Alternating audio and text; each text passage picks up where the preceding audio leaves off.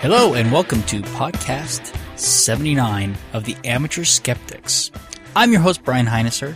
I have a number of co-hosts this evening, starting with welcoming back Michael. Hey, everyone. Mac. Hey. Hey. And Good Ian. evening. Yep, Ian. Good evening, everybody. And it wouldn't be the same without Kimberly. Oh, you guys are sweet. Aren't we? How's though? everyone doing tonight? I'm doing good. You? I'm good. Boy, we have a lot of stuff in here, so let's get right into announcements and get that out of the way. Okay, sounds good. So, this coming Saturday, it looks like we've got the Fort Collins Skeptic Camp, which I have not heard much else about, except that it's happening. I'll be next speaking there. You're What's that? speaking there, huh? I'll be speaking there. Excellent. Oh, you know anything else about it we should mention? No, I think everyone should go up there and help them learn what a skeptic camp should be all about, because it's their first one. No, it's not. Oh, okay. It's not? Second one. It's their second They one? did one at the school, but I wonder if this is a different Is this group up different? there. This might be different because Kai put one on at the school, and that was quite good, actually. But I don't know. This is different. All right, Well, well, I'm we'll gonna be looking for a again. report about it next time. Yeah, because I spoke it at the first one. Well, on Tuesday, February 26th at the Denver Museum of Nature and Science, they're doing a film screening of Chasing Ice. I actually saw this one. It's a real eye-opener on climate change and what it really means graphically of the ice melting and what it looks like. So I would suggest it to anybody who wants to do it. Yeah, there's some good stuff about people in Finland talking about what the changes that are happening up there. Yeah, this was a scientific study, and it talks about how they got financed and the difficulties of setting it up, and then some really amazing images. So it's a good one. Okay, on the 27th, we've got Richard Dawkins and Catherine Stewart down in Colorado Springs at Armstrong Hall. If you're up in Denver, you may want to go back to the museum for 60 Minutes in Space, which is their free program. On Thursday the 28th, Dawkins and Stewart will be in Denver at the Colorado Convention Center. I just bought my ticket for that, so I'm excited about going there. And on Friday, March 1st, Catherine Stewart is going to be doing a reception, first at the Hub at like 5 o'clock to 6:30, and then up in Boulder. And she's the one who kind of got this whole thing started. And Michael, maybe I can turn that over to you for a little bit more information. Sure. Both of the panels, both in Colorado Springs and Denver, will be about the Good News Club, primarily. And it's an organization that indoctrinates children to bully other children on the schoolyard into becoming Christians. Right, and the really bad thing about this is that it looks like as though it's being sanctioned by schools, even though it's not, with the way that they've gotten into the schools, and so it's become a real problem. Children can't tell the difference. Yeah, children can't tell the difference. Should be a good talk. Okay, on Sunday, March 3rd, the Pikes Peak Skeptic Society is doing a program on AIDS denialism. On the following week, Sunday, March 10th, the Humanists of Colorado have their monthly meeting at the Hub, and we're having a speaker in regarding the death penalty, which should be a fun discussion. Well, death is definitely a penalty. Yeah. On Saturday, March 16th, the Freedom from Religion Foundation's Denver chapter is going to be having their monthly meeting, and that's going to be held at the Hub. Yeah, and I would just want to say that's actually going quite well. I'm getting all the board emails. It seems like so there's a lot of activity going on there because I'm part of the technical piece of that, so that's going along well. Yeah, they roped you in nicely. Yeah, they did. They're really quick too. I walked in the door and it was all of a sudden. They were like, who? Well, it started before you got there. They were like, who is that guy who was talking about the computer stuff? And like, not 2 minutes later, you walk in there like, that's him. That's right, exactly. And it was all over. Yeah, you were pretty much ambushed, but it's a great program, and they've got a lot of energy, and I think they're going to do some great stuff. Yeah. Especially considering what's been happening. I'm sure we'll talk a little bit about this with asteroids coming very near Earth and sometimes hitting it, the smaller ones in Russia and some other places. The museum is doing a program on Wednesday, March 27th called Near Earth Objects, Finding Them Before They Find Us. On Thursday, April 11th, Bart Ehrman is doing a program on misquoting Jesus. I think that's Pikes Peak Skeptic Society again, right? That's a great book, by the way. That's a really good book if you want to read that prior to his talk. Okay, I think I actually have it electronically, but I don't think I've read it yet. I saw, actually, Michael is the person who wrote it in a different meetup that Neil deGrasse Tyson might be in Denver on the 15th of April. Is that right? I'm hoping that they expand it because he's in the Springs on the 17th, and just today we found out that all the tickets for anyone who's not a student are all sold out on Tickets West and at King Supers. Wow. But students, like, as the last check I did, they could still get a ticket or two from the UCCS ticket desk, but they're rationing them out now. So no one can get a block of tickets. Wow. Okay. And it's because people in Denver bought them all up. So I'm really Nice. hoping they expand it to Denver as well. Yeah, I hadn't heard about it, and so I have not gotten one. But I saw him last time he was in town, and he is definitely worth attending. He's a great speaker. So hopefully, we'll have some more information soon about another event, since this one is sold out for the 17th down in the Springs. Yes. And the last two things I wanted to mention on announcements coming up, April 27th, it's a Saturday. It's going to be the Denver Skeptic Camp. And then we don't have any more details, although we will be having an organizational meeting very soon on the Colorado Secular Conference. This will be a follow-up to the one that was out in Grand Junction last year, and we'll be doing it in Denver this year. Okay. And that's your announcements. And I just want to mention, anybody who's got any other events coming up, please email me or the group, and I'd love to include them in here. Very good. So the highly anticipated Secular Hub has finally had their grand opening, and they did that on Darwin Day. So everybody should check out the hub on facebook.com/Secular Hub and at least like it, so because they need people at least viewing it, right? It was actually quite packed. Yeah, I believe it. They kept having to add chairs. I don't think they quite expected the crowd, because once it got closer to time for the presentation, they just started adding more and more chairs. They had to look around and see what they still had. But no, it was pretty packed, so it was a good sign. Yeah, great speaker. We had Dr. James DeGregory in, and he did a really fascinating presentation. But I was really excited and happy about the energy in the room. Everyone there was really excited about being there and opening it up. So I thought it went great. We kind of thought that with it being a grand opening and never having done this before, we were worried about things going terribly wrong, and nothing went terribly wrong. It went really smooth. So there's going to be a lot more events coming up at the Hub, not just ones from different groups, which will hopefully, like the FFRF, host their meetings there, but some other stuff that'll be coming up. So you'll be hearing even more about it. But we had Ian and Michael there. Brian, you couldn't make it, and Sean, I guess you didn't either. Anything else you guys want to... I know I talk about it ad nauseum, so I didn't know if you guys wanted to say anything else about it. I enjoyed it. It was a nice evening. A lot of like-minded people, which is fun. I did hand out a few of our exclusive collector's edition business cards for the amateur skeptics, because obviously that was one thing I was able to talk about with a few people. They should they should not be exclusive at all. And who collects business cards anyway? Hey, the only amateur skeptic collectible out there. I have a T-shirt. Oh, okay. These are free. The T-shirts will cost you money. Lots. Free collectibles for the amateur skeptic. First edition is very rare. I just know it. When things start taking off for us and we actually turn this into something bigger, everyone's going to be after the first edition collector cards. So. Yeah, we're going to have to get a promo and put some work into it first. All right. Well, Michael was kind enough to videotape Ian, the event, so the full video's out there, and there's a fun highlights clip, too. Yeah. I'm thinking action figures here. Oh, jeez. All right. Report from Michael and Kimberly on reality, atheism versus Christianity. So this was an event last night down in Colorado Springs at a church, and it was basically our friend Jason Testerman debating a guy named Lamont, and I don't know his last name. Lamont Mapp. Sorry, what was it? Mapp. M-A-P-P. Oh, okay. Even easier than I thought. So it was a full-fledged, formal-style debate with openings and then counters and back and forth and questions from the audience. It was really packed. There were a lot of people there. We were outnumbered, of course. It was on their turf, but a really good showing from the atheists. And I thought Jason did a terrific job, especially for his first time doing a formal debate.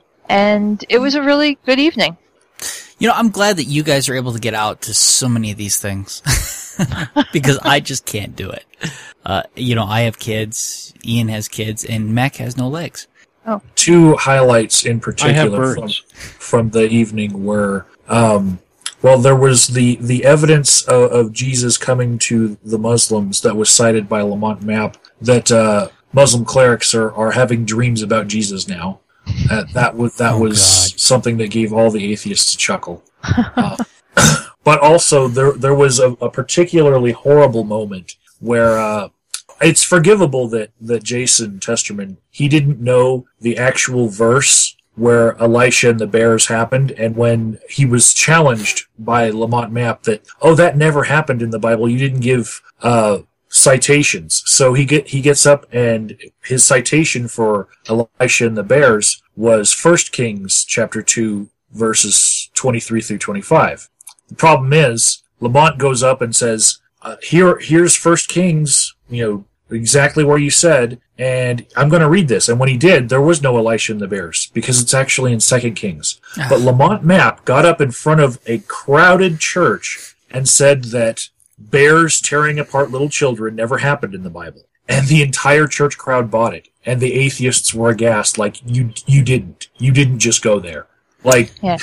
it's It was pretty sad. that the atheist didn't know the exact verse. He got the book wrong, actually. But it's not forgivable that the Christian pretended like it never happened in the Bible. But that's par for the course. It is a problem. And typically atheists do know their Bible better. And when they're going to cite something, they usually have the reference on hand. Because we have to, because of things like this. It's very important that if we're ever going to say this happened in the Bible, that we can, that we can document the source. And normally we have the internet in front of us, but in that kind of a situation, it's much tougher. Yeah, and he was in front of a crowd where 2/3 of the crowd were church-going people that went to that church, and they didn't know their own Bible, and he was counting on that. And Right. It's going to be a poor reflection on him, because he actually works for Compassion International, one of the nonprofit organizations here in the Springs that's headquartered here. So it's going to come back to haunt him. Well, wait. Does he have a direct email address? Yeah, he does. Well, we should I approached him right after the event to tell him. Right. He told me that he'd look it up. We should have, we should find the site, go online, find a Bible with it in there, and everybody should email him.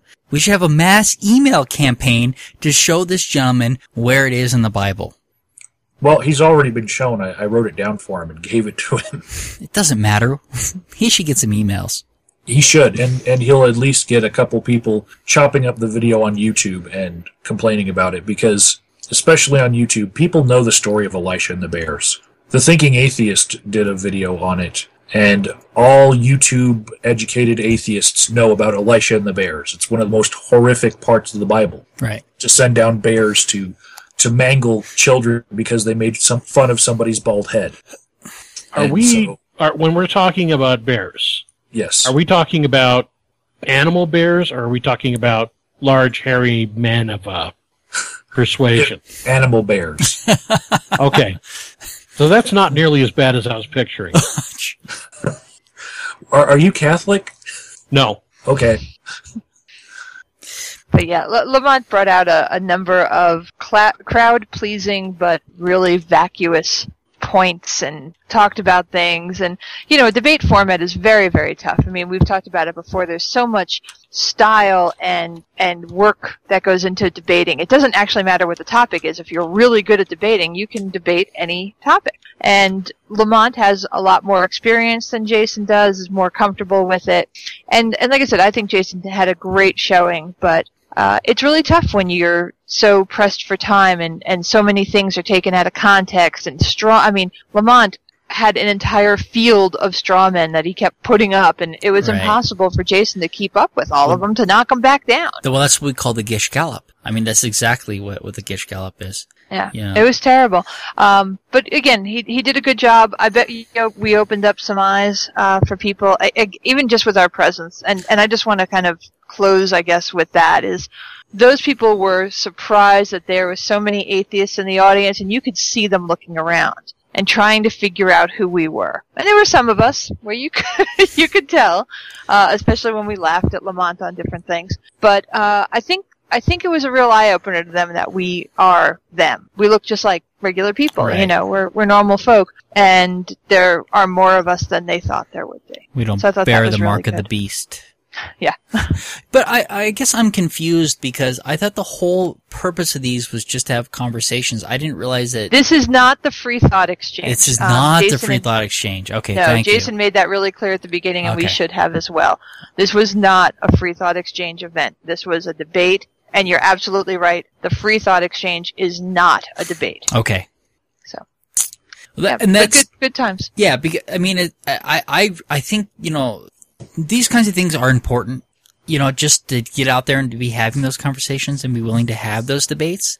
But at some point, I think the free thought exchange is a much better foundation because its goal is not to convince or convert. It's just to have a conversation. Yeah, it will. The free thought exchange, in my opinion, will have it never has like an immediate effect. We never walk out of there with 3 new atheists or anything like that when we do a free thought exchange. But I do think it will succeed in getting more people to think and to understand the issues at hand faster. But these debates are important because there's a lot of people who have never heard anything else. Yeah. And, this is all they know, and having somebody refute it and be able to be articulate is really important. Yep. All right. So, Ian, are the Boy Scouts going to turn tail and run? We have to wait now. That was okay. In the last podcast, we talked about how the Boy Scouts were looking into opening up the organization to open homosexual. After a whole bunch of stuff from both sides, they officially postponed the decision until the meeting in May. So we still don't know what the final outcome of this will be. There's been a lot of stuff on both sides of the issue being thrown about, so it should be interesting to see. I think they're hoping somehow that the media will be busier in a couple of months than they apparently were this time. I think I actually made that comment that this was something where they're kind of hoping that they make a good impression and then the whole thing just blows over and goes away. Yeah. Yeah, I think that's what they're hoping for. It's not going to happen if No. that's was their plan. I didn't realize that Barack Obama is the honorary president of the Boy Scouts. How does that work? Basically, every president of the United States is the honorary. I don't think it's president, but they have an honorary position within the Boy Scouts. So, they don't really do anything except for send congratulatory letters to the Eagle Scouts and such. So I got mine from whoever was president in '93, which was Clinton, wasn't it? Yep. I got to there. Yeah, you got lucky. That's our most entertaining president. Well, he's certainly up there. Most entertaining recently. So I just throwing this up real quick, and the only reason Pat Robertson, of course, had to get his 2 cents in, basically saying that if this were to happen, that pedophiles would become scoutmasters. And that is just sick because, first of all, equating pedophilia with homosexuality is like equating pedophilia with heterosexuality. It's an entirely different sexuality. Right. Well, and that's the Together. thing you have to explain to them. The men that do it do not like other men. They're not attracted to other men. That's not why they do it. It's a whole different thing than Right. attraction. Right. So, I mean, it's certainly ignorance on his part, but the other thing about it is like, well, wait a second, what about your church? What about the pedophiles in your church that are already in, are priests and stuff like that? And the other thing is that this isn't already, they don't already have these issues in the Scouts. They've been There was accused of covering this stuff a up. scoutmaster in Colorado recently that got arrested for child porn. Right. So the problem is that this decision doesn't change anything in Right. regards to to how they're going to have to watch Scoutmasters. I mean, they have to be vigilant about that already. But the idea that by allowing gays in, that somehow that is going to make for more pedophilia Scoutmasters is ridiculous.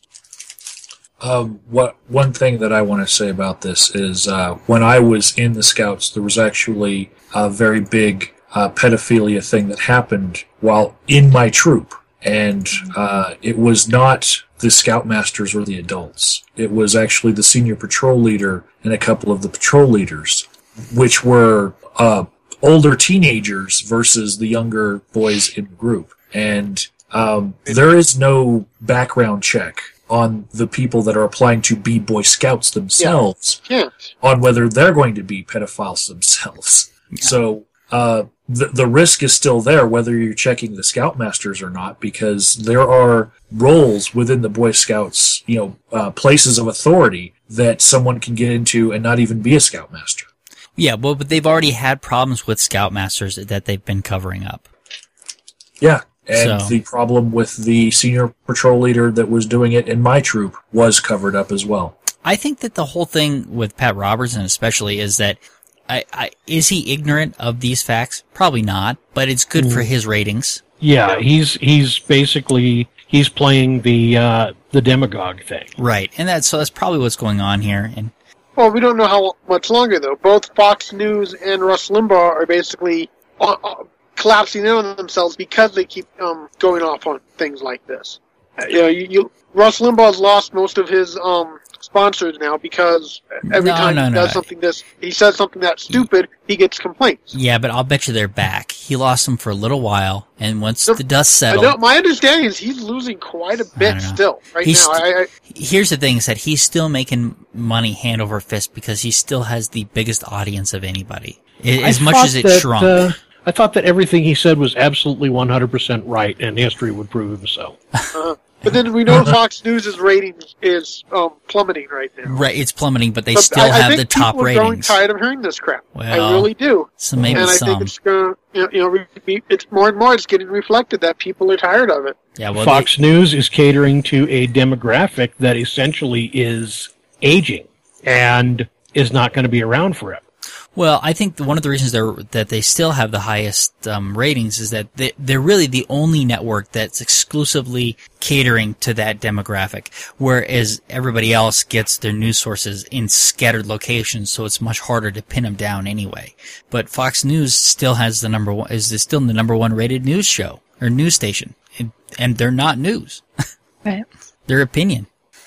So. All right, so please encourage the Boy Scouts of America to stop discriminating against atheists and the children of atheists. Yeah. Michael? I put up a link on our Facebook page to a bunch of the equality groups, and so I recommend anyone on Facebook that is a member of our site to go and look at those groups and like them as well, support them. Well, Michael put up a petition at whitehouse.gov for people to go and sign. Yes, that petition actually originated here in Colorado. A guy named Heath Wild sent an email to COCOR, and COCOR sent it out to all the satellite groups. And so I promoted his petition with my YouTube channel, and we got it over the 150 signatures mark, which is what you need with a whitehouse.gov petition in order to be searchable on whitehouse.gov. And now the signatures have gotten up to 2,000. He only has 2 more weeks to get to 100,000, which I don't see it happening without a lot of help, but at least it got searchable. At least we got that benchmark. Yeah, that's great. So that's up there. Go sign that. I'm trying to figure out whether or not this is one I've signed. I've signed a few of them like this. All right, and we talked about the Catholic Church and basically making an argument in court that they couldn't be held liable for the death of unborn children because they weren't people. They were using that in court. Well, they have since backpedaled on that. They got together and looks like they got together in a room and we can't do this.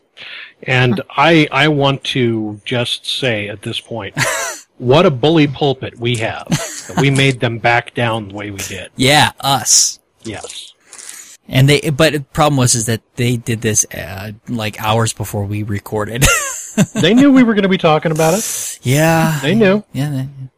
But anyway, so they backed down on that. And when you read through this, they make the claim that they did everything they possibly could. And maybe they did or didn't. The reason it was a story for us was because of the argument they were making made them look like absolute hypocrites. Which, of course, I think we pretty much made the prediction last week that they were going to turn tail on this anyway. And of course they did. I mean, that went without saying. It's similar to the argument that that Elizabeth Warren brought up in Congress this last week as well. I know we don't have articles linked, but a lot of people might have heard about her speech basically saying, when's the last time we actually brought to court any of these big corporations and banks that, keep doing all this to our economy. We've got people poor people who are defending their lives over really kind of silly things, and yet these banks and corporations basically settle out on all of these different claims and stuff. And it's similar to this in that it is cheaper to settle on an individual claim than it is for them to change their policy. Yeah. And similarly, the Catholic Church has far more to gain by paying this guy out kind of as much as he wants, just to take that little high ground. Yeah. When you're dealing with pockets this deep, I mean, there's so little you can do. Well, I mean, we're bailing out crooks, which is what we did with the banking scam. Where Iceland, on the other hand, let the banks fail and then put the bankers in jail, which is what we should have done. Mm-hmm. So, all right. And I think that we are ready to. So I found. We've got one more. I wasn't gonna leave that in. Oh, then I didn't see it. No, although I'm never going to be able to erase that image. Yeah, well, okay, that came out because Mac had this. He did this role playing world called Mac Karai, and we had a website for it and everything. And I've been holding on the domain, and I finally asked him. He's got a couple of domains. I said, "What do you want me to do this domain?" I said, "I think I'm going to make this one a porn site," and I got no response. So I did this. No. No means no. No. Michael, you're never going to be able to unsee that. Yeah. Should I leave it in there, Mac? It's your call. Talk about bears. Talk about bears. Well, Mac will have to tell me if I'm leaving it or not. It's his call. But yeah, I was having a little fun with Mac. Yeah. But in all fairness, that is a piece of artwork he made for Amateur Skeptics. I just repurposed it. That was for the that's for the episode. This episode is censored for your protection. Right. I went commando for that one. None of the rest of you could be expected to do it, so I did it. And now look at what's happened. Yep. Thank you. Thank you. All right. On to scams. Right, yeah. Right. Now that I've blinded you all, let's talk about some scams. Blinded by the light. So 1 in 10 people falls victims to scams in investigation finds, and I was surprised by these numbers.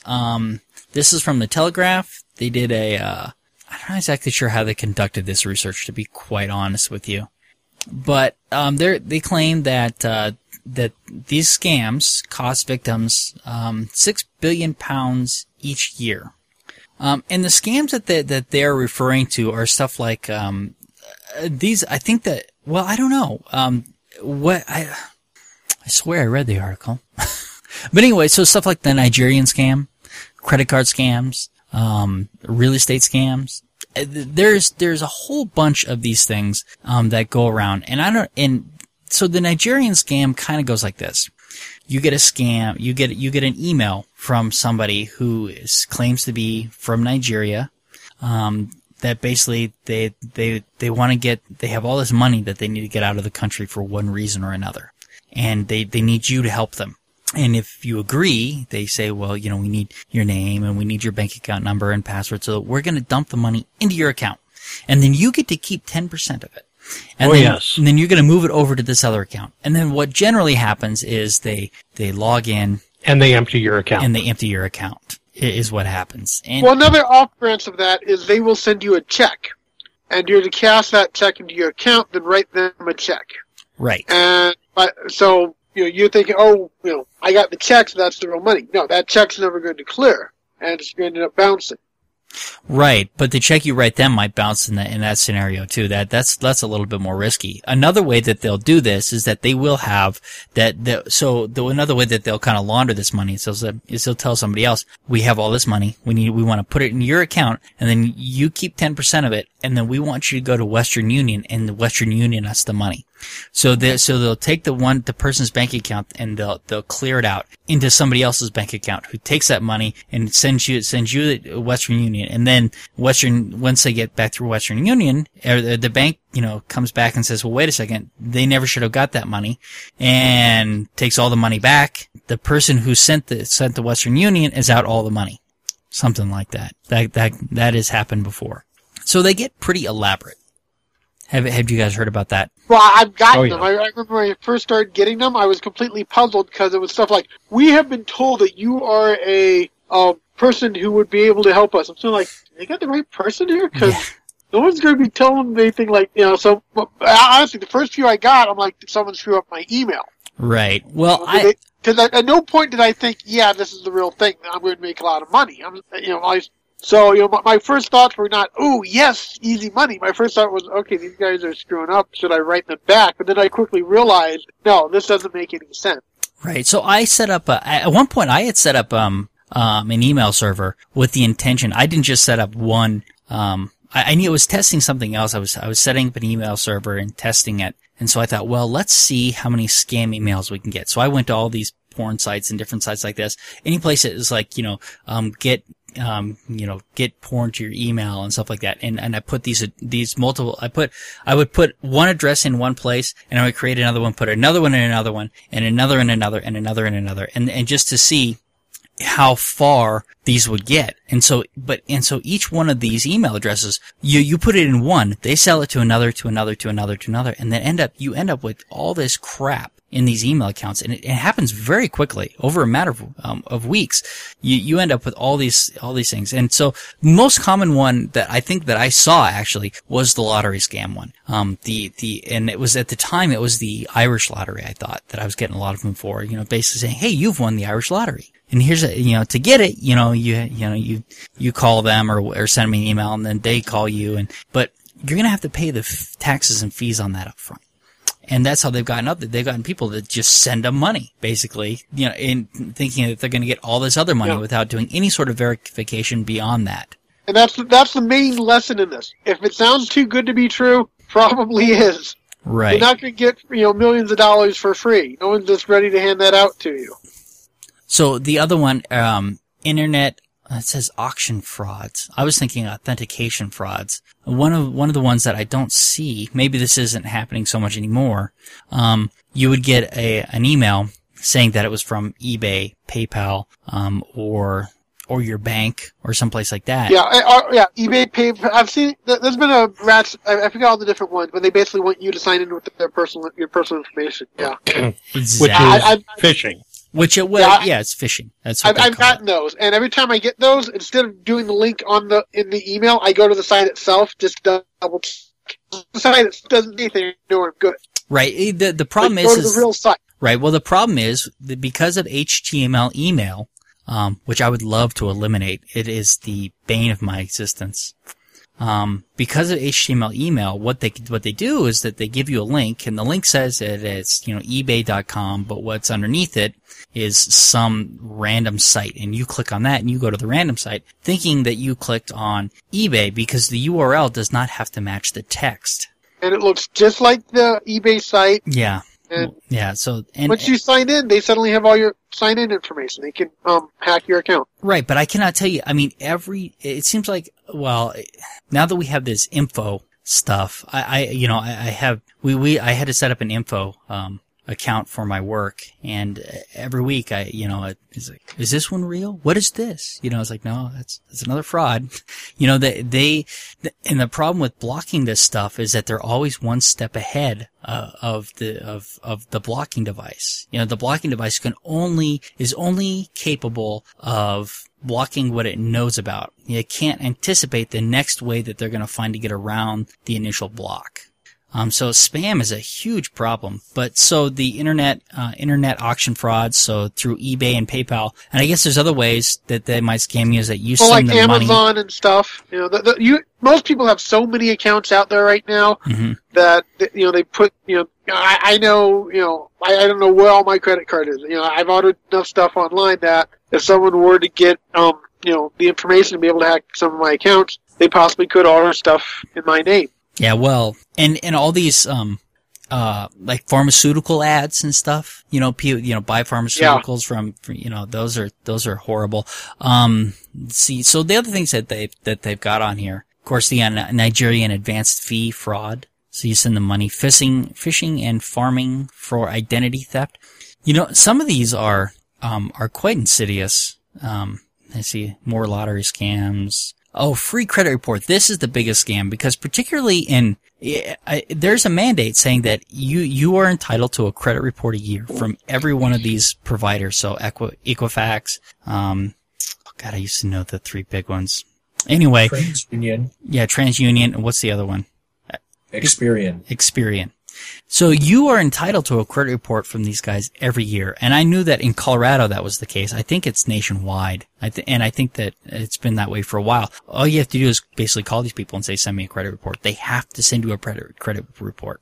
So you sign up on one of these sites, it's going to give you a free credit report. And of course they spam you with ads and crap. Pretty common stuff. But, the easiest way, the way that most of this stuff has to work is you have to give them the information. That's the easiest way for any of these scams to propagate, is for somebody to give them the information. That's the easiest way. Well, there's also all the stuff. You can get a free game system if you just do a few things. And, of course, to do the few things, you have to basically buy something, sign up for something.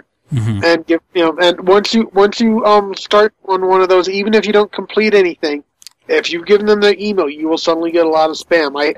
My youngest son, we decided to set him up with an email and him start doing computer stuff. He went for all of those, and would give his email address to try and get some free stuff. We finally just had to delete his account completely because he was getting so much spam, and start him over fresh. And I had to sit down and talk to him. It's like, no, you don't sign up for that stuff. That's not going to get you anything free. That's just going to mess your email account up. Right. And like I say, and back, I think I forget exactly when I built that server. It took a couple weeks before that thing was just flooded. You put it in one site and it takes off really quick. Work at home scams. These are real popular. And so basically, you have to pay them for all the materials and, they tell you how easy it's going to be. Yeah. And this is a big thing with, multi-level marketing and stuff like that. You have to buy all these products up front and then you're stuck with them if you can't sell them. But man, if you can build that downline, you're going to make thousands of dollars. But somebody's got to sell the product, but they never sell them that way. Property investment scams. 900 scams. Now these 900 lines have got to be one of the biggest scams going. Mac would know that. Yeah. So would you. So would I, because we used to work for one.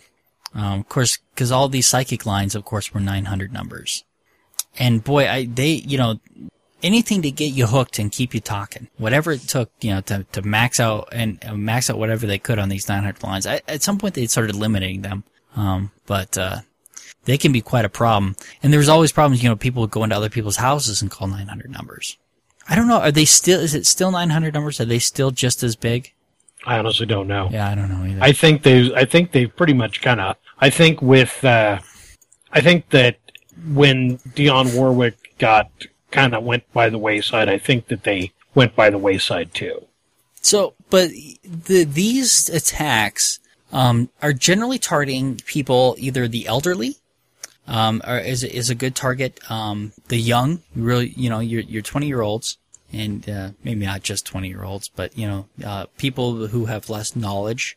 So, and all of these attacks require a certain amount of, I don't know, some of them don't require, I want to say gullibility, but I don't know if that's fair because, I'd say naivety. Naivety there. Because when I was, doing malware removal, it was amazing, people would come in and their machines would be just full of crap.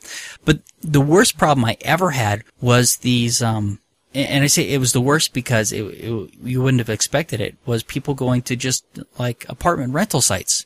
They were getting malware from the ads, and it was a huge problem because I did work for apartment complexes, and they would have to go to these sites to update ads and stuff like that, and their machines would be just riddled with malware. I had somebody at another client who was just going to get an apartment. All of a sudden, his machine is riddled with malware. Now, why should going to a site to an apartmentfinder.com site, why should you end up infected? There was nothing that they could have really done to protect themselves. It's all a matter of who is paying the advertising for the Apartment Finder site. Well, exactly, but there's no control. The Apartment Finder is free, so the site therefore has to advertise with whatever they can advertise with, and unfortunately, one of the tendencies that they've got is to pick up some really, really bad advertisements. But they don't have any control over it. That was the whole problem with all those rotating ads.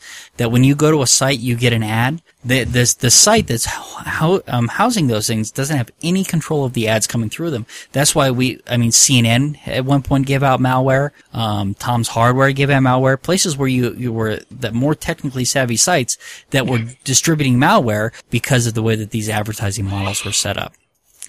It's really disappointing that Tom's Hardware did that. Well, but once again, they're ad driven, Yeah. That's how they're making their money. And so they had one of these ad companies and they delivered malware, just like some of the others. But for all this to work, they're using a technique called social engineering. And I imagine you guys have all heard of this. But the idea is to get the person to act in a way that they would normally act, but causes something fraudulent to happen. Right.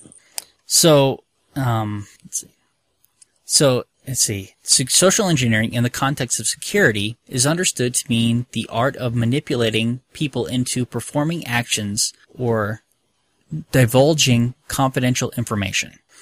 And there are, actually there's a really good site. It's called the PLA. The phone is PLA.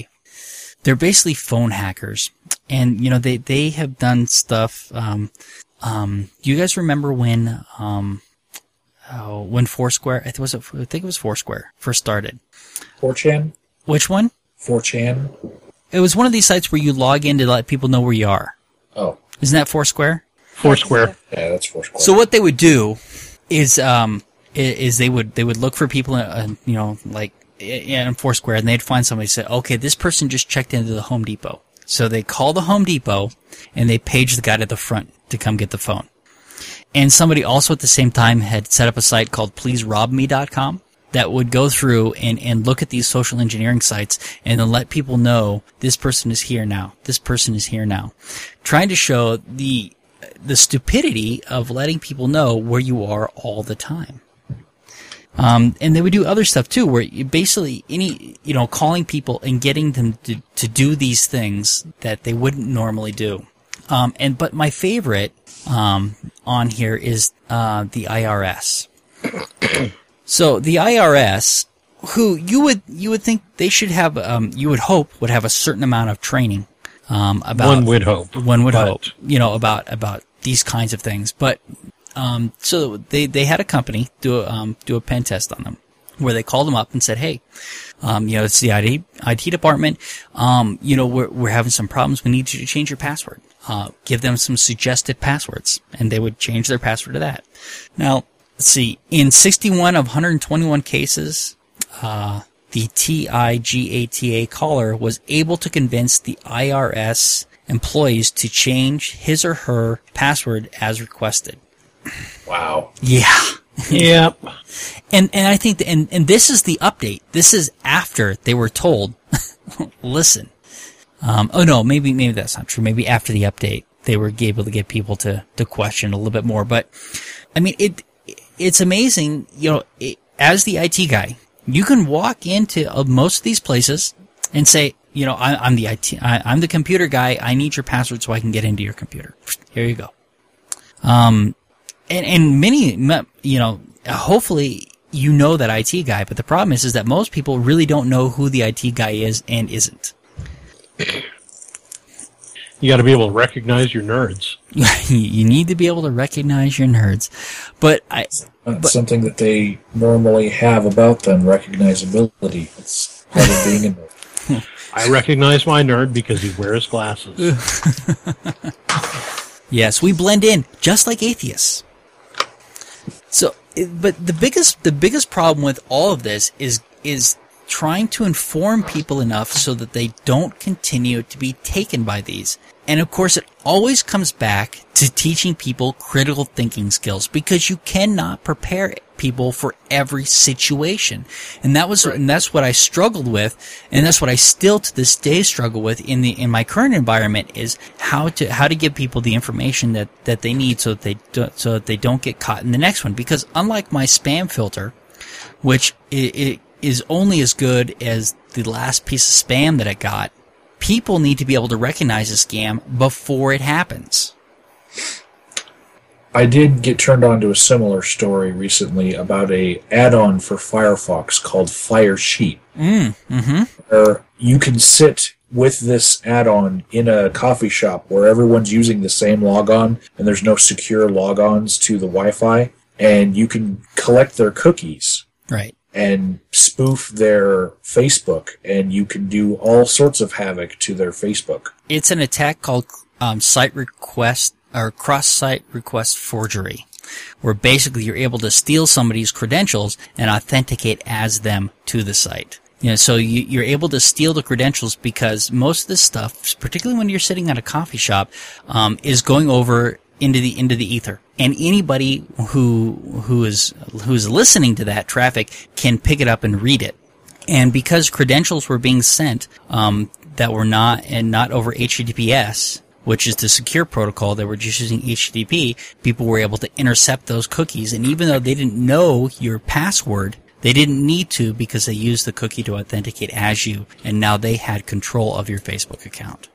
Well, I tried using it myself, and as long as people have their own passwords and they're using HTTPS, then it's near impossible. But in coffee shop settings, people don't even have to go to their Facebook page. They just have to visit a page on the internet that has a Facebook widget on it. Right. Because the widget has that same authentication cookie that will be sent. So it's even more dangerous than you would think, because all sorts of web pages now have Twitter widgets and Facebook widgets on them.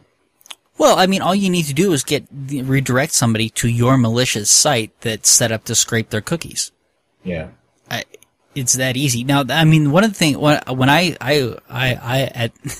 that first happened, and Facebook started offering the HTTP automatically, I went and I set my account for it, and then all of the add-ons weren't using it, so I stripped everything out.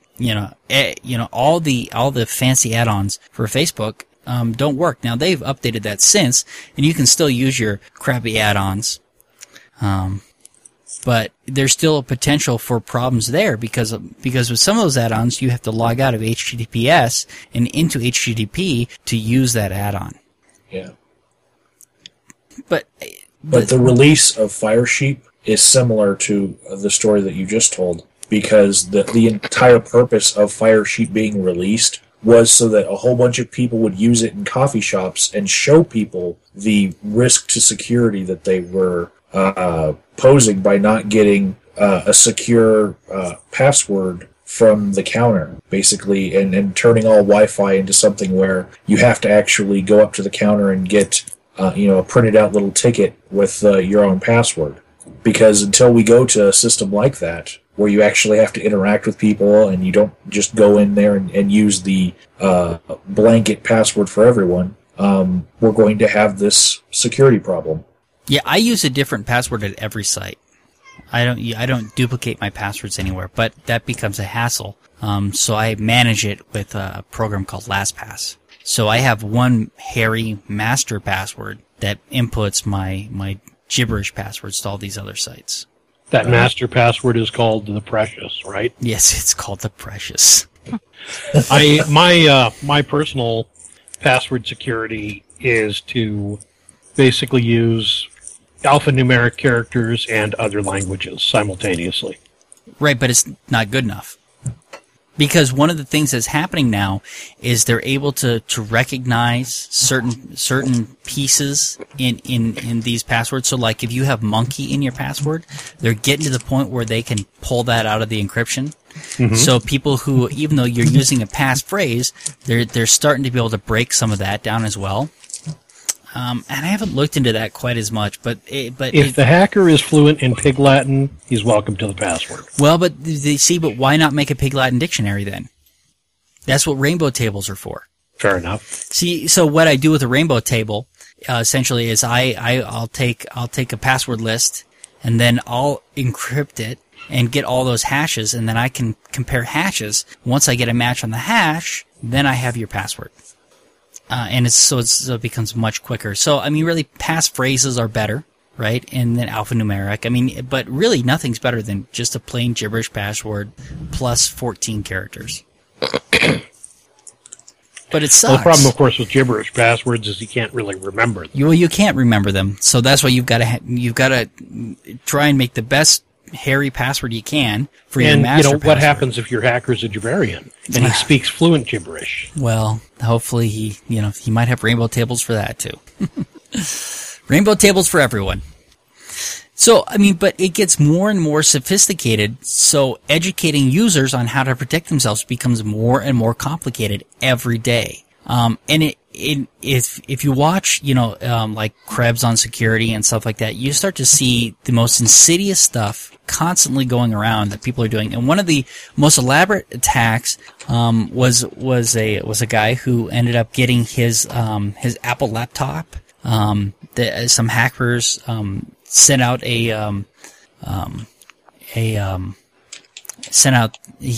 was using the Apple wipe, so that basically they could remote wipe his system, and they got his Apple password and remote wiped his system.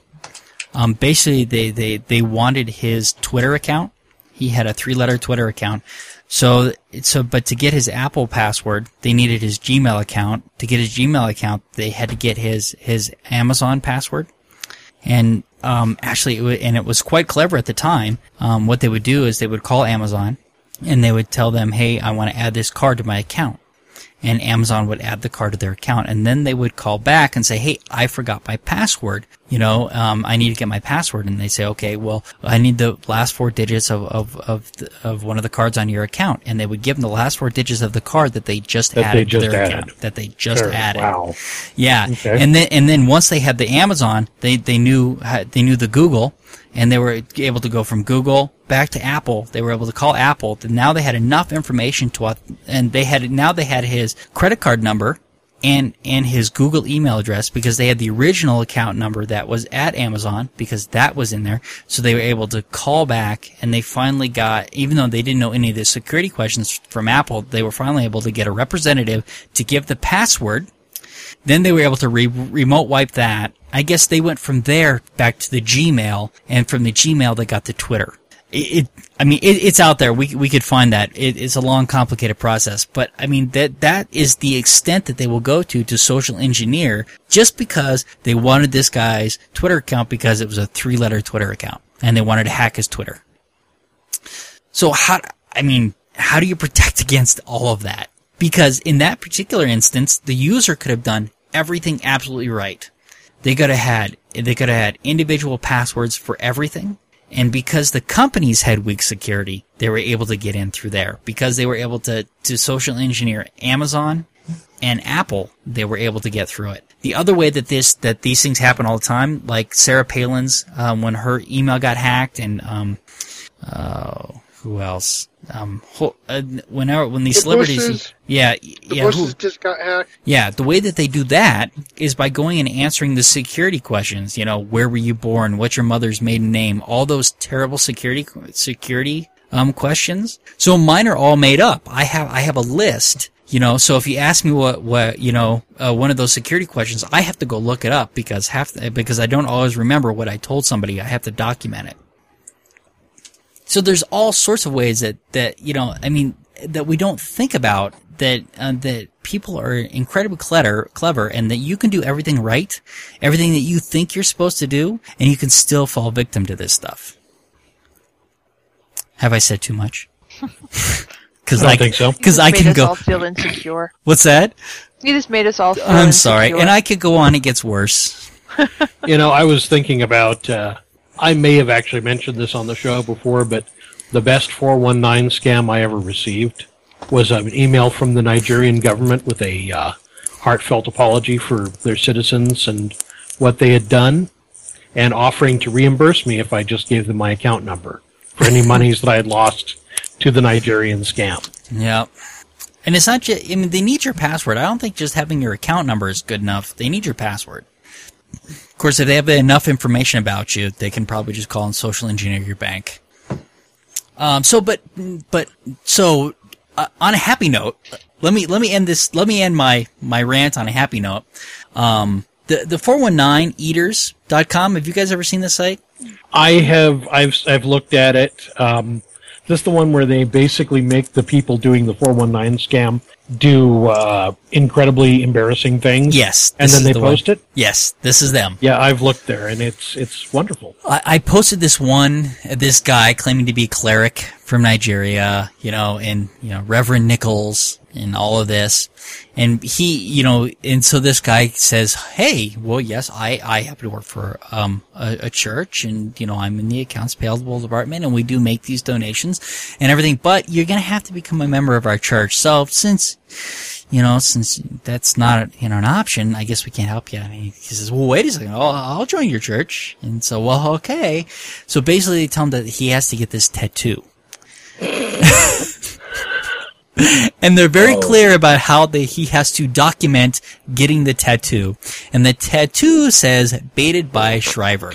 It says what? Baited by Shriver. Oh, wow. And it's a circle, and they show a picture of a woman with the tattoo, and they say Holy Church of the Tattoo behind her and everything. And they say, and you have to document, we have to actually see you getting the tattoo, and, because we've been tricked before, so you have to, and all these steps to make sure, send multiple emails, of you getting the tattoo and everything.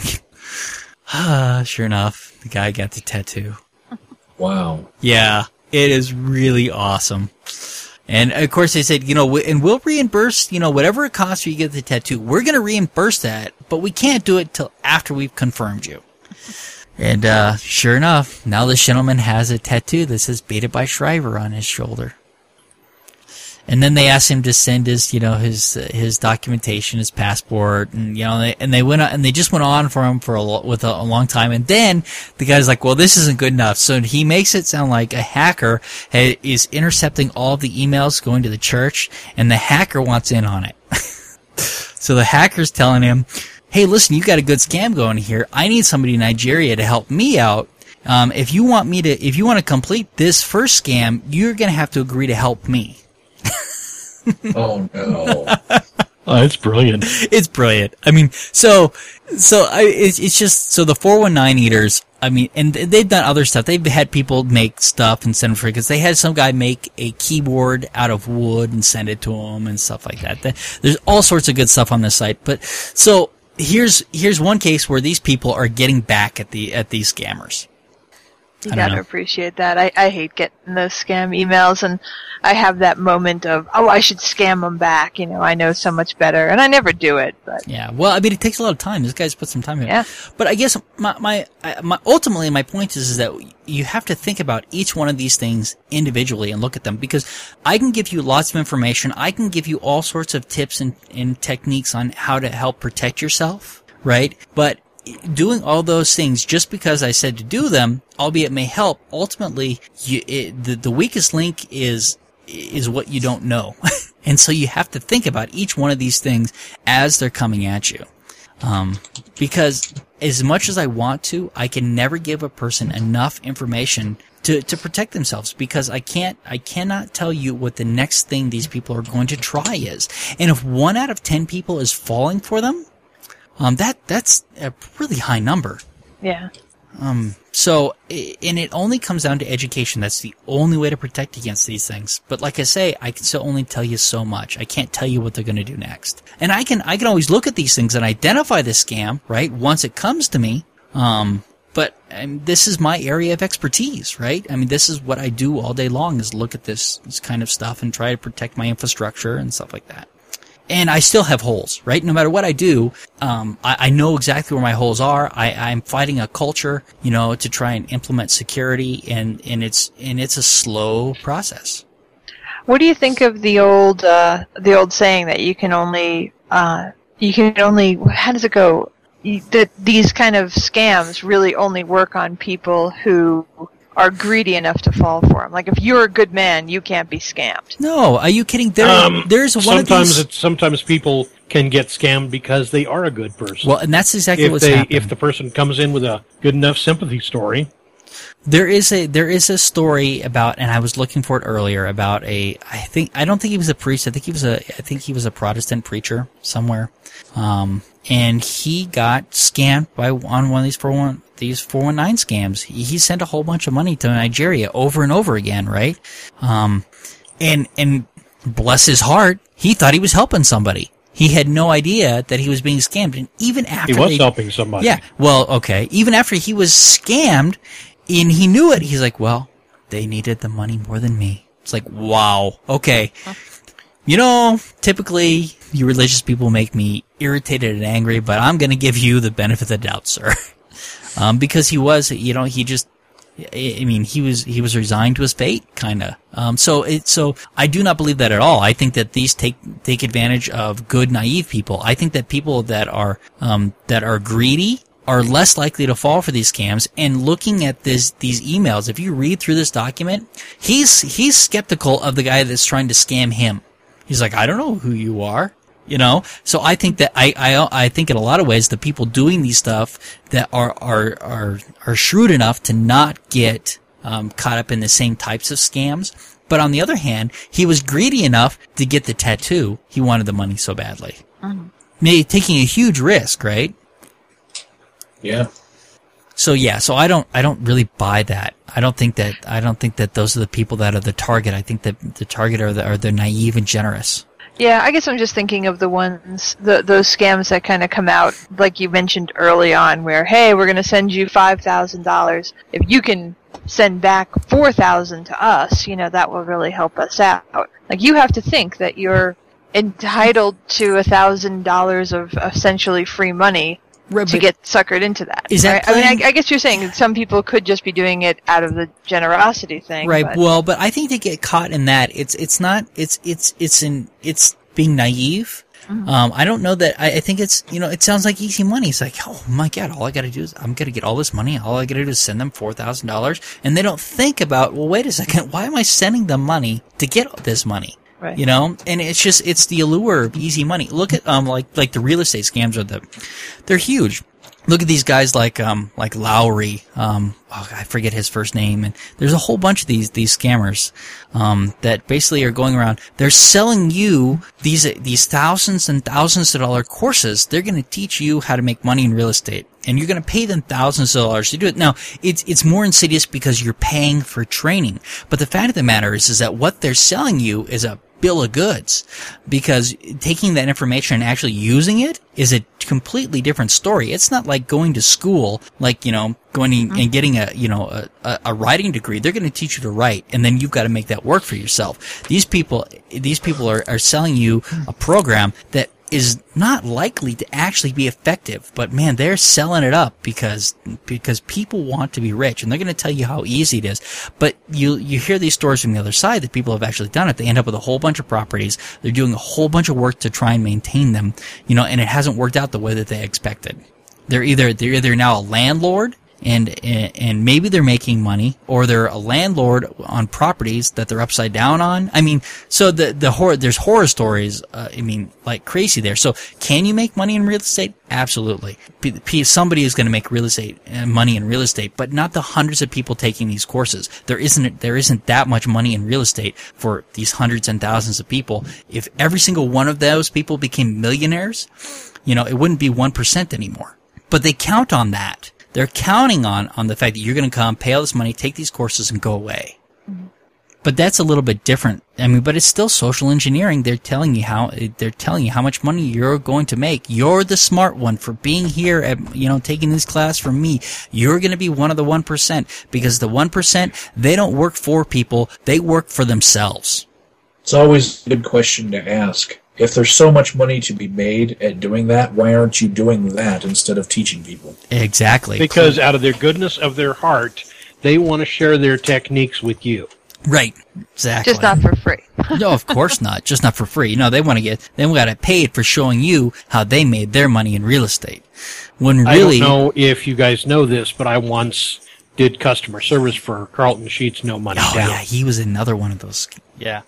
Which I would term a double your IQ or no money back plan. Yeah, but there's a whole bunch of that, and the guy I keep thinking is Lowry, and I remember he lost a whole bunch of money in a Tahoe scheme. But the way that he talked about that, it's like, well, yep, you take these risks. Well, I lost a couple million there, but I was making millions everywhere else, so it didn't matter. I just took that as a loss and went on. Yeah, but but that one is really bad because there are people making lots of money in real estate. I mean, Warren Buffett makes money in real estate. Why can't you? So, all right, we got a few more things. I thought he was mainly a songwriter. That's Jimmy Buffett. Oh, yeah, okay. Yeah, that makes more sense. Margaritaville. All right, so there you go. Michael, coffee shop church scam. Oh, what is this? Well, I was just going to tell you about the latest scam that got me. Okay. Which is a coffee shop, which is actually a church, but does not have any signs on the outside or inside that it is a church, because they're trying to trick people to go to church by being a coffee shop. You can find this coffee shop on 225 Weber Street in Colorado Springs. On the outside, it says 225. It's this nice logo, very hip, trendy logo, and it says Wi-Fi, meeting place, coffee, espresso, free Wi-Fi. That's all listed on the outside. Not one place does it say, oh, by the way, we're a church. So you're greed for free coffee and free Wi-Fi. In Colorado Springs, we don't have anything like the Secular Hub, so we've been testing out different coffee shops and different venues for different things. So I actually planned an event for the Freethinkers of Colorado Springs at this coffee shop. Some of us showed up, and it was 5 p.m., and we were going to have a meeting starting at 6, and we were like, wow, it's kind of quiet in here. And the barista was not making coffee. And finally, we were able to ask someone, hey, are you guys still open with coffee? Because on their Facebook page, they said open till 8. And they said, no, we closed the coffee bar at 5, but service is starting pretty soon. And immediately I look left and I look right and I don't see any crosses, but I'm like, oh no, we just got tricked into going to church.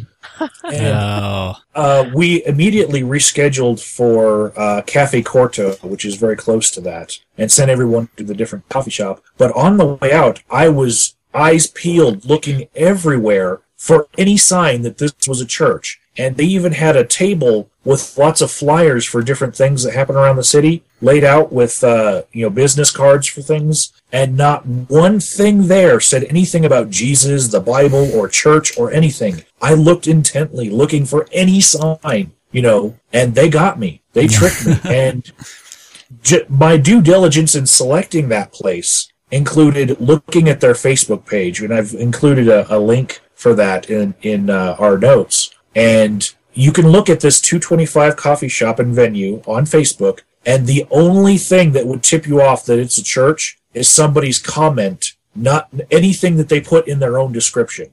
Wow. So what's really interesting about this is last night, Kim and I were at BJ's Brew Pub, and at the table with us was a guy in a yellow sweater, and he was telling his stories about how he came to atheism, and he actually happens to be the guy that designed the coffee shop. And in the last 6 months, he had a crisis of faith and became an atheist. And I actually gave him my out campaign Atheist A from my own jacket. Oh. But I filmed a little video with him just to follow up on a video that I did previously on how I was pwned by a church with coffee. Just to show, at least I get to show that at least their engineer, their architect that designed the whole thing to not look like a church. At least we got him. The word, And so he talked about that was the plan of let's make this place inviting and not let anybody tip off anybody that it's a church. It was the plan, and in talking to him, I see that I fell for the plan, and it really does. Wow. I bought a stereo out of the back of a car once when I think I was 17 or 18. I think it was a $20 or $40 lesson. It wasn't that bad, but man, as soon as he left, I knew it. I knew that I had gotten pwned. I've never seen anyone selling stereos out of a car, but I've seen perfume and DVDs. Well, I've seen other people selling, like, I was walking out of a Target one time and somebody says, hey, you want to buy stereo equipment? Yada, yada, yada. And, so after I got his license plate number, he sped off and I called the police and let them know. And that was in Westminster that I saw that. So that happened. Actually, that's maybe not as common, but that happens. And either the equipment is broken or stolen, generally. Yeah. But very, very different, like you say, than this insidious, come in. I mean, and the Scientologists kind of do the same kind of thing, right? With their little free personality test. I'm sure there's a lot of people who still don't know anything about Scientology who think, psychology, I like that. That's fun. And before you know it, you're sucked into this whole thing that was not advertised as to what it really was. I didn't even cover the Microsoft tech support scam where people call you and say that they're calling from Microsoft and that your ISP has told us you have malware on your machine and we need to do this, this, and this to get it off of it. Nice. There are way too many scams to go through. They're everywhere. Yeah. All right. Do we want to do this next one or should we? You want to do one more? We can do one more. We can talk about, okay, let's talk about some bills. Talk about this real quick. So, there is a bill going through Congress to give money to churches, after Hurricane Sandy.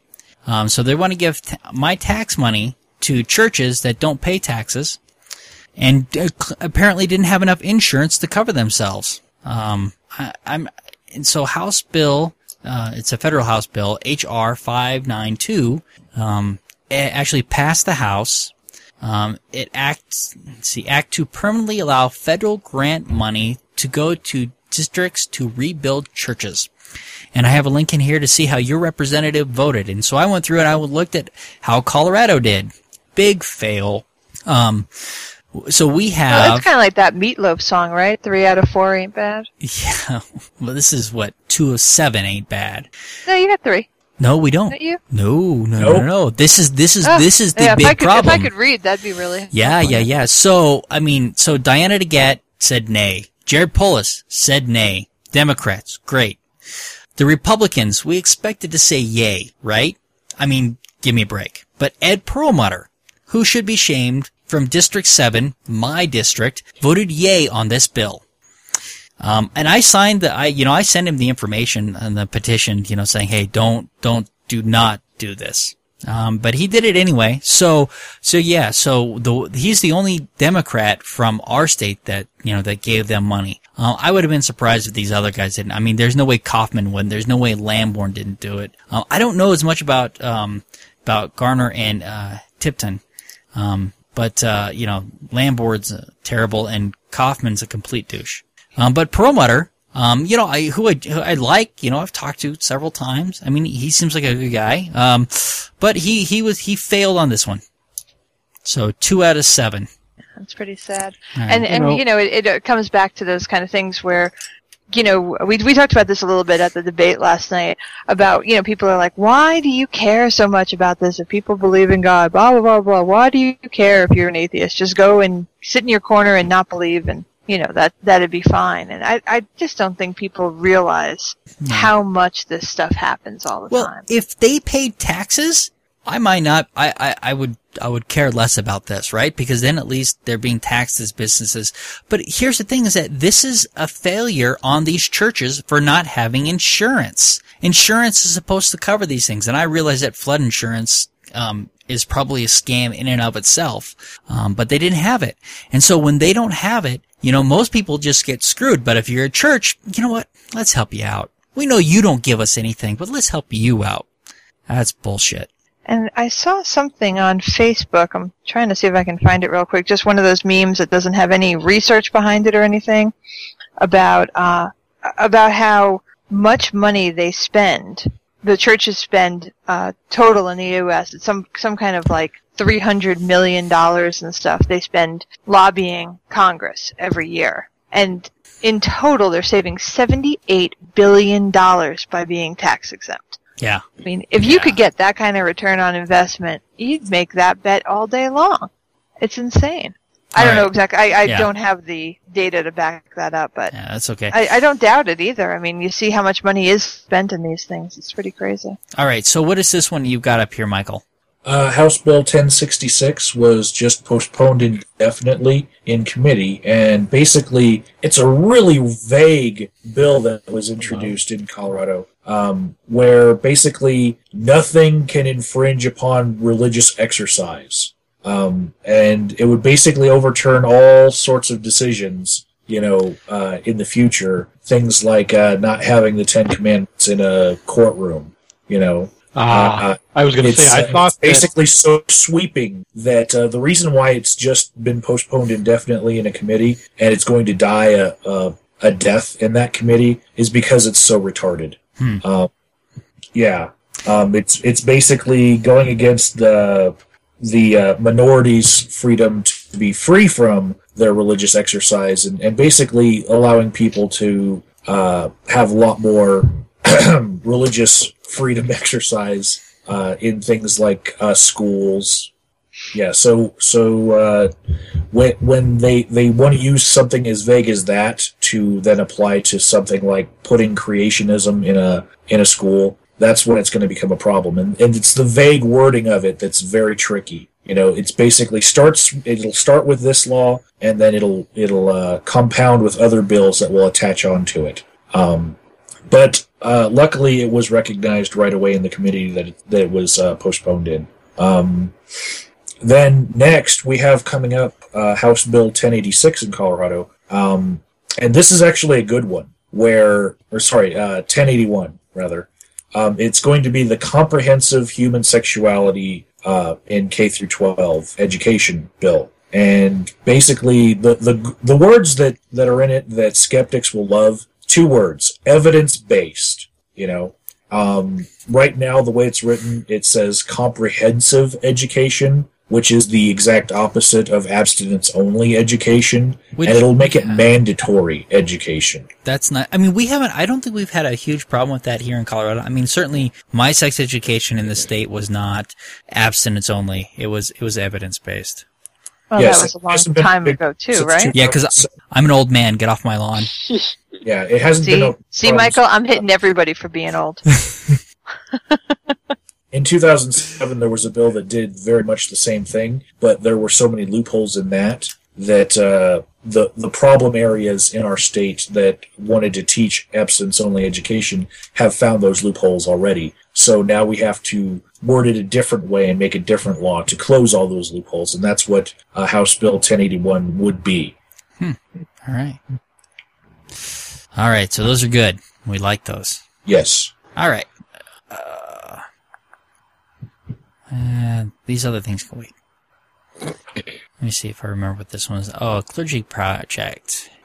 Oh, okay. This was, and actually, who was it that we talked to that was in Colorado that was from the clergy project? Do you guys remember what his name was? I've got it written down somewhere.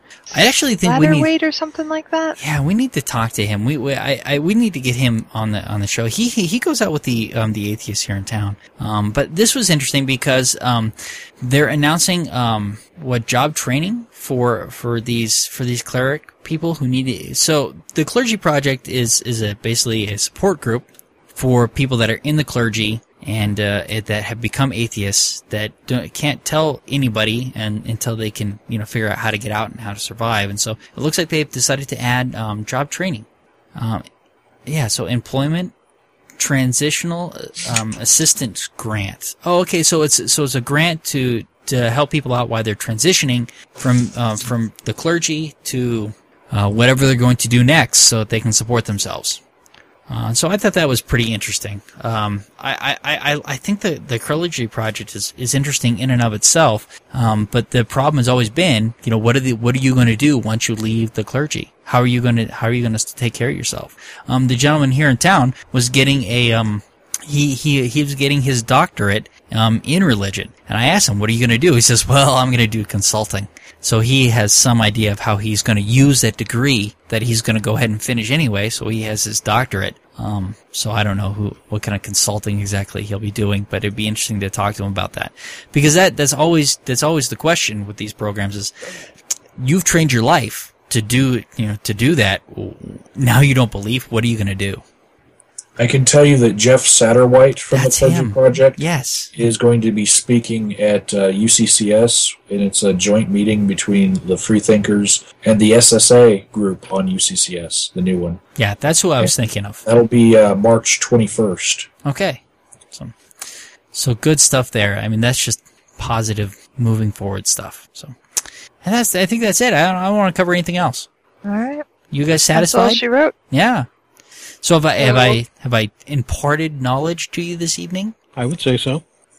You feel like you can protect yourself better, or do you feel like fuck it? Fuck it. Fuck it. That's what Fuck I'm it. afraid of. You've inspired me to buy a few more Girl Scout cookie boxes because they actually don't discriminate. Oh, and the new. lemon ones are back, and they are so good. Yes. You know, I made myself some shortbread cookies this week, and I no longer desire the Girl Scout cookie shortbread cookies, so... Yeah, shortbread's easy, but those lemon ones are so good. All right, say goodnight, everybody. Good night, Good night. everybody. Hey. Night. You have mail. All right. Email from my buddies overseas. Let's see how you're all doing. Oh, that is just tragic. Oh, that breaks my heart. Well, of course I'll help. I am the most trusted man in Nigeria. In me, they have no doubt. For every day, email from Nigeria asks me to help out. They have a lot of cash in Nigeria. They're trying to get out. And all these wealthy folks in Nigeria think I have the clout to bribe the border guards and customs men and meet them where they went to get the cash out from its stash, and I'll get 40%. I am the most trusted man in Nigeria. I will not let them down. They only want my bank account to get the money out of town.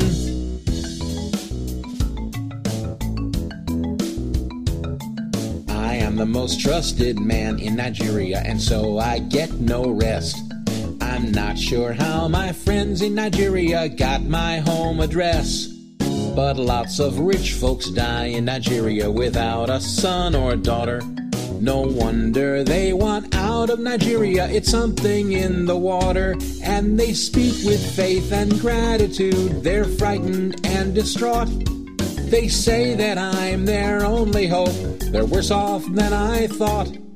I am the most trusted man in Nigeria, Sudan, and Namibia too. The continent of Africa trusts me, so why don't you? Woo.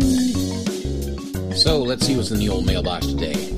Award notification, Viagra, cheap Cialis. I hate spam. Oh, wait, what do we got here? Sincere request for business relationship? Client, wife, and only daughter involved in a ghastly car accident? Good thing they got a hold of me. All these wealthy people who have sacrificed so much, but have nobody else with whom they'd rather keep in touch. They say that I'm their go-to guy, cool-headed, brave, and smart. Those qualities not seen by my co-workers at Walmart. Hicks.